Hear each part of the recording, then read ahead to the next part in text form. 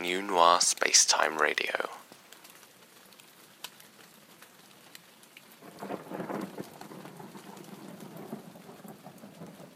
West of the wilderness. The black and grey was spread like a ragged cloak over the landscape. The ash which formed its contours lay in mounds and valleys, stretching near undisturbed for presumably thousands of miles. Few ventured into this place, save for the Ambrose miners, and certainly no one lived there. But that didn't mean they couldn't try. To the north of the desert, closer to the final kingdom, the winds of a great ash storm clawed at the dunes. Yet amidst the sheets of static air and dust, a girl stood. Almost the entirety of her slim frame was covered in bandages, forming a tight costume to protect her from the elements. A pair of scratched goggles was affixed to her face, and her short, normally blonde hair was coated in black. Over the bandages, a crude leather jacket clung tightly to her, and the scabbard worked into its back, beat gently against it every few seconds, swaying with the winds. Her feet sat in a pair of well-worn bladed skates, sunk up to the soles into the desert floor, ash parting around them.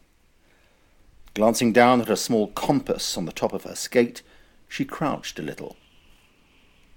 She leant forward, shifting her centre of gravity and pushing down with her right foot. The ash in front of it parted slightly. She paused for a moment, then pushed down an inch more. With a sudden burst of sand, she sped off through the storm. With the wind at her back, she was going fast, the skates skimming the surface of the ash. In the midst of the surging greys and blacks, a flash of red caught her eye off to the left, standing out clearly against the monochromatic background. And she changed direction, speeding towards it. In one smooth motion, she crouched low, picked up the small scarlet crystal in her right hand, adjusting course as she did so, a well-practiced manoeuvre. She held it up to examine it. It was a pyramid shape, but the top third or so of it seemed to have been cut smoothly off. She shoved it into one of many nearly full pockets, and she was finally on her way back home. This was how the desert gave her everything. The boy walks through the archway and into the dynamic land of sounds and colours known as the village fair. He treads on the slightly damp grass to the side of the main walkway, avoiding the main crowd.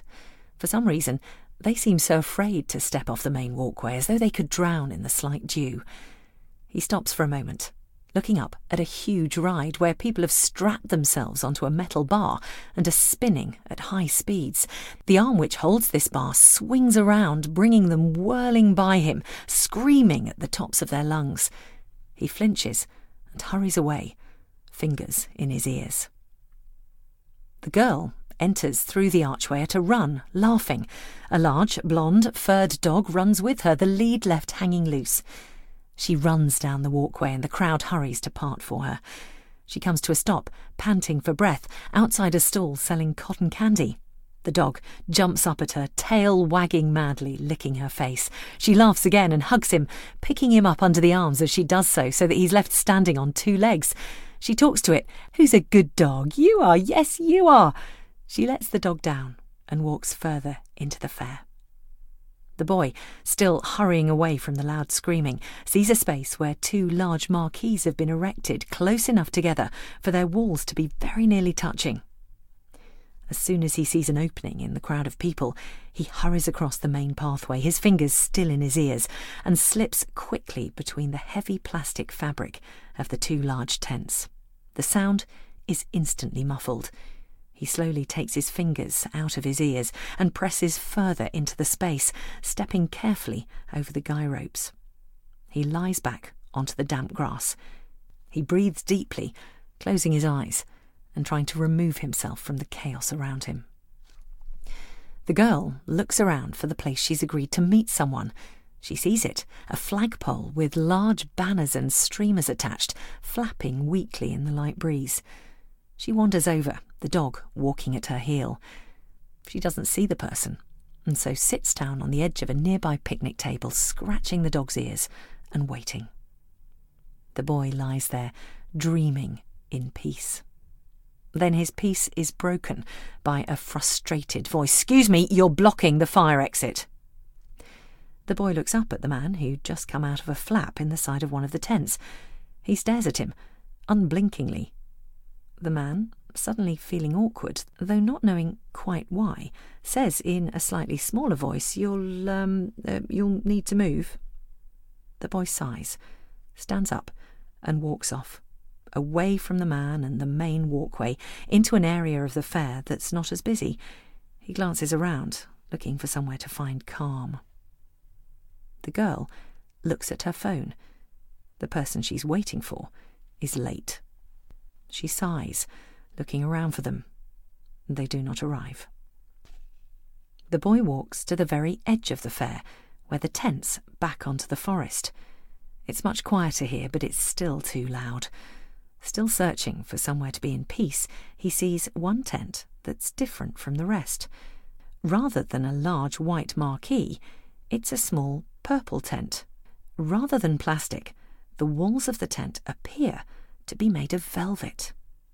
The boy approaches and moves the tips of his fingers over the fabric. He trails his hand behind him, running along the velvet wall as he goes over to the flap and moves it aside. The girl's phone vibrates. She looks down at it excitedly, only to see, "Can't be there today. I'll see you next week."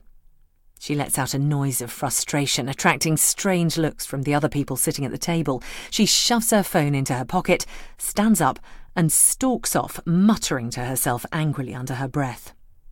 The boy nods to himself as he enters the dark tent. The air is heavy with incense, and the sounds here are muffled even more than they were between the two marquees. An old lady looks up from a round table on which there's placed a crystal ball. "Ah, come to find your fortune."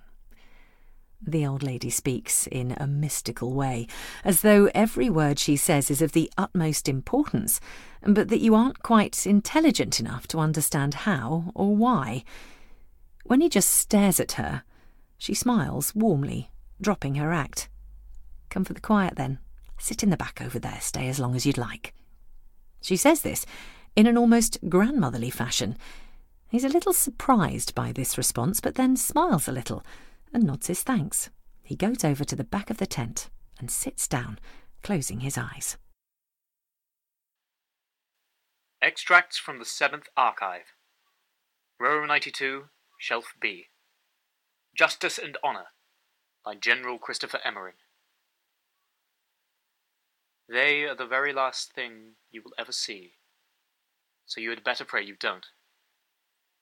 They are the children of the choosers of the slain, born of the shield maidens, the Valkyries themselves. They possess the touch of death. If you fall at their hands, whether it be by magic or blade, it is said that they have the power to decide your soul's final resting place. Your best chance is to fight them honorably. This they will respect. And with good enough luck, you may end up in Valhalla. I cannot wish you luck if you were to fight one, but I can wish you a glorious death, and pray that Brunhilde takes mercy upon your soul. Row 210, Shelf B. Herfang, by Beata Vale.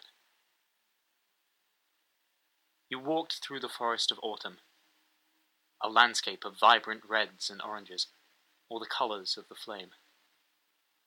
Your feet trod lightly upon the damp leaves. You stopped and saw something fleetingly, like a face, peering around the side of a tree not far in front of you. Carefully, now on edge, you drew your sword. You slowly approached the tree, backing up against it. After taking a moment to pause, you turned quickly around the tree, sword ready to strike. The moment you went to swing it, though, you stopped in your tracks, sword hanging in the air as though stuck there. In front of you was the most beautiful woman you had ever seen, wearing a soft dress of the same autumn leaves. I gestured to you with a single finger to come to me as I slowly started to step backwards. You, mouth agape, started to follow, overcome by my sheer beauty. I led you slowly back to the grotto. The sunlight shone down through a gap in the canopy upon the rest of my tribe, all sitting together, or all of us were waiting for you. Our newest guest is here, I told them, leading you to sit in the center of us. Let us help them feel at home here. We all smiled widely, and so did you. The girl walks along just inside the tree line, angrily muttering to herself. The dog follows her tail between its legs, thinking it's disappointed the girl in some way. She kicks a tree hard, then winces in pain. She lets out another grunt of frustration and storms off back into the fair. The dog follows, whining a little. The area she comes to is far less crowded. There are several food stalls along the smaller walkway, but it's too early for lunch, and there are few people there. Suddenly, likely seeing a squirrel, the dog bolts off, running back the way they'd just come. She decides to wait here, knowing that if she does, the dog will find its way back to her. She leans against the wall of the nearest tent, only to stumble a little, finding that it's not as strong as the thick plastic walls of the other tents. It is, in fact, a rich purple velvet. She turns around, looking at it curiously. There's a tacky, laminated paper sign above the tent flap. Fortunes told, £1. Shrugging, not having anything else to do, she opens the flap and goes inside. The boy does not look up, his eyes still closed. He dreams. The girl looks around the darkened interior of the tent, frowning briefly when she sees the boy, but assumes that he must be a relative of the owner of the tent, and thinks nothing more of him. The old woman says, in her mystical voice, "Ah, come to find your fortune." The girl shrugs. Sure, why the hell not? She sits on the opposite side of the round table from the woman, who's now taken out a large golden stopwatch. The girl sits there, tapping her foot impatiently, waiting for the old woman to stop staring at it. After half a minute, she says, "Can you see it all right? I've got the time on my—" The old woman holds her hand up, and the girl stops speaking.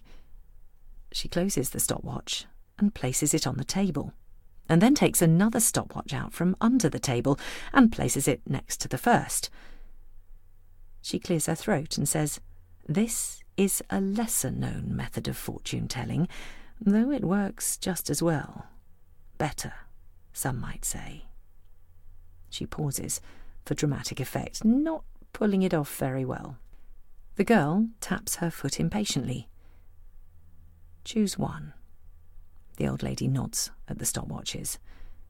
The girl reaches out and takes the one to her left. The old lady nods and stands up. She mutters thoughtfully, "Good, good." She looks up at the girl. "Wait here. Wait here." And she walks out of the tent. The girl stares after her in disbelief. She sighs and resigns herself to waiting there for now. The boy dreams. The girl waits.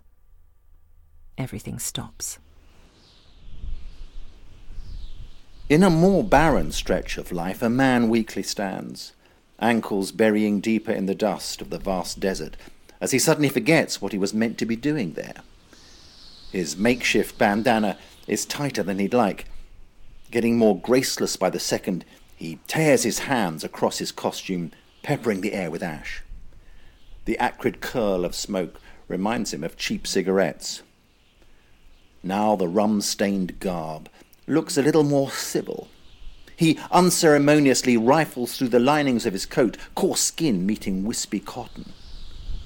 A brief breath of wind prompts him to scan the skyline as he runs each hidden coin past his fingers. Right of him, the air mottles over the crooked rifts of hollow marine, and further lie the contrarily ordered spires of the kingdom. In front, he can just about make out the clean, cold light of Elest, striking parallel to the very edge of the horizon. To the west, there is only the starless void of missing sky over the sable sea, an exact empty cut in the heavens. The sun is just touching the supposed horizon to the west, splaying a deck of orange and pink overhead. Behind him to the north, who knows? He makes a clumsy pivot, sending locks of dust spiralling into dry air. Just on the horizon, through lensless glasses and constant flashing lightning from the distant mountains, he notices a white spot. It moves like tumbleweed, drifting confusingly, quickly, drawing closer with every turn.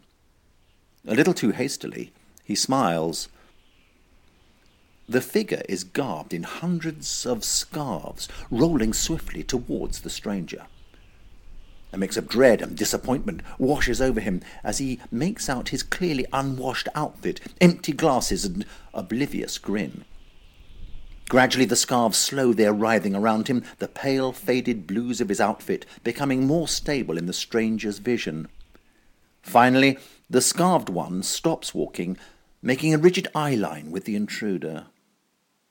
So there they stand, frayed and collected, faded reds and mottled fabrics, ash in waves and air in cinders. Meandering colours paint the two in a dim arc light. The dusk lies unwound over the desert as the wind began to yawn. With each coil of breeze, the strangers lock eyes a little tighter. And a distance to the east, a girl comes to a stop, her skates sinking once more into the ash.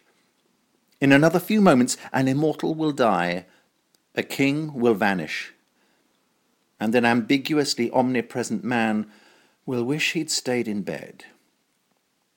But, regardless of its frequent metamorphosis into now, that is later. Presently, a single phrase will serve as the starting pistol for both the greatest triumph and tragedy the world will ever see. As the man in scarves draws his breath to speak, the husk of his voice feels like a silk noose. Why are you dressed like a pirate?